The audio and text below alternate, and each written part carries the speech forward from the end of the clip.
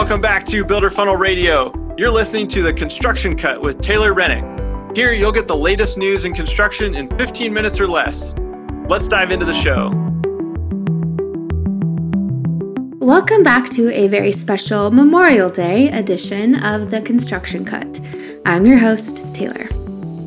Before we get into the show, I wanted to take a moment to stop and thank the brave men and women who have given their lives for our country. And I especially want to take a moment to remember the life of Command Sergeant Major Timothy Bolyard from Provo, Utah. He died in Afghanistan on September 3rd of 2018. It was Labor Day. He was meeting with Afghan troops just like he did on every Monday morning, and he wasn't wearing his body armor during this meeting. He never did. It was a sign of respect between the United States and the Afghans. But he was killed after 2 Afghan police officers opened fire in this meeting.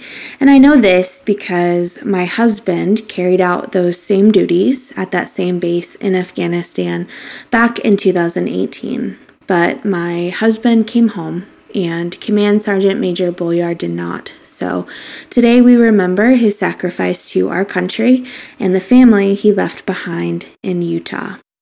Okay, so back to the show.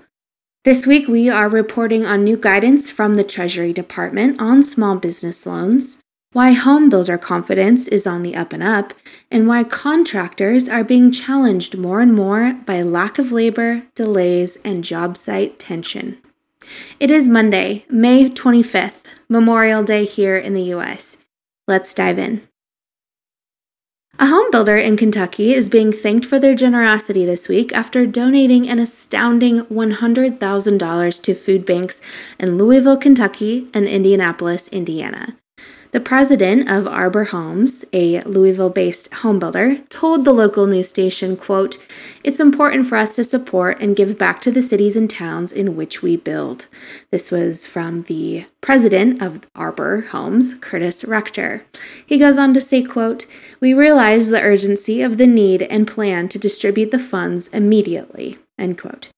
This is welcome news for those in Kentucky, where nearly 1 of 3 residents are currently unemployed. Well, it seems like home builders have regained some of their confidence in the market, according to the latest report from the NAHB and Wells Fargo.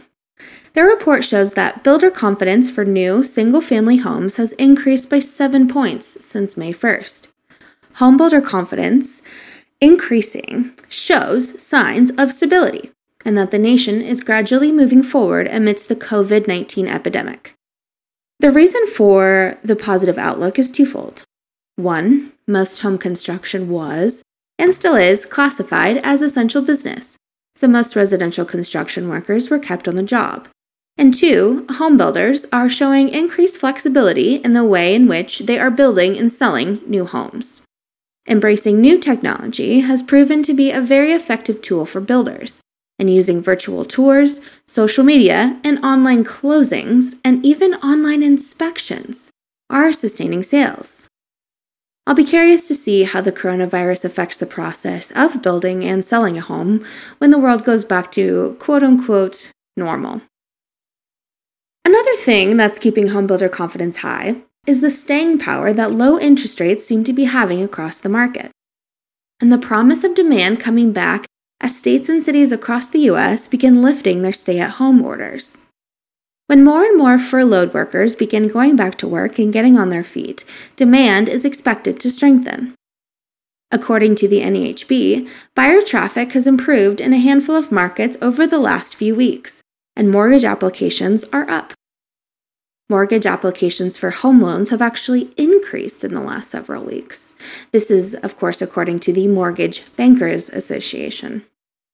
It's also worth noting that home search activity has also recovered. In fact, listing views for single-family homes and condos are up nearly 30%. Daniel Hale at Realtor.com says, quote, "Data suggests that home shoppers who had paused their search are now picking it back up, and that the spring home buying season won't be lost, but merely pushed into the summer months," end quote. So, increased web searches plus a steady uptick in mortgage applications is giving industry leaders hope that a recovery is coming sooner rather than later. The Mortgage Bankers Association says, quote, "As states gradually open and both home buyer and seller activity increases, we will be closely watching to see if these positive trends continue or if they reflect shorter-term pent-up demand," end quote. Well, interesting news coming out of the American Association of General Contractors this week.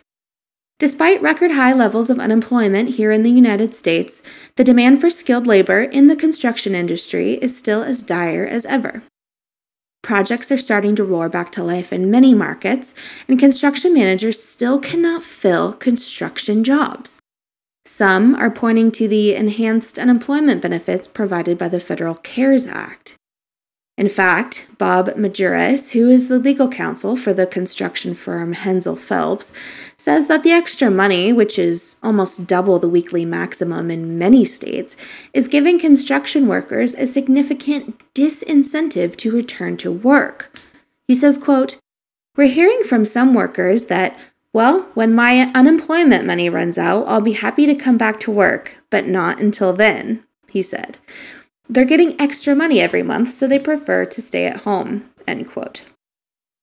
Another hindrance keeping workers away from the job sites is the fear of contracting the coronavirus. He says, quote, "We're seeing it mostly with our trade partners." This is Majerus saying this. He says, "Our subs are telling us that they can't keep a workforce, and the main reason is that they're all afraid," end quote. And I guess that's fair enough. So, what can employers do to ensure a steady workforce that feels safe at work? Well, Majerus says that the number one thing construction firms can do is to keep steady employment. Of course, that's the goal, but to keep steady employment by communicating that safety precautions at every turn are communicated. And he invites and encourages workers and construction site managers to take immediate action when a case of the coronavirus or even a rumor of a case of the coronavirus happens at a job site. He goes on to say, quote, "Once you get rumors flying around the job site, that creates a real sense of fear. And 2 days later, your plumbers aren't showing up anymore," he said. "You've got to tamp down rumors that someone has COVID and to be transparent about how you're handling suspected cases." I'm going to give you a big piece of insight that most construction companies don't even realize. Nearly all of the problems you encounter in your projects and business have one thing in common: communication or lack thereof. Think about the last time a project went sideways. I'm guessing if you traced it back to its source, it had something to do with a missed or miscommunication. In fact, 72% of client unhappiness is directly attributed to poor communication during projects.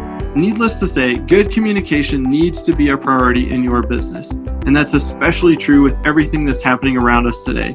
BuildBook has created a simple solution that makes communicating with your clients and team incredibly easy so nothing slips through the cracks. And as a reminder, they've also made it 100% free for you to use during this uncertain climate we're currently in. So hit pause right now and text BuildBook, one word, to 33777, and they'll send you a link to sign up.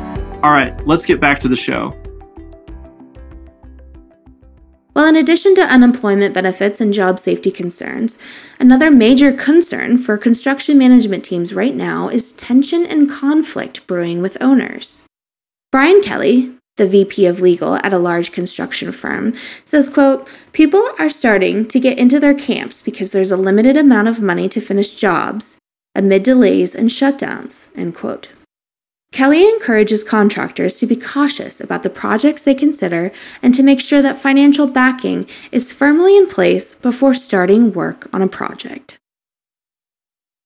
New guidance from the Treasury Department on the Paycheck Protection Program was welcome news this week to dozens of engineering and construction firms across the country. The new guidelines, released last week, provide more instruction on how borrowers certify compliance with the program so they don't risk getting audited.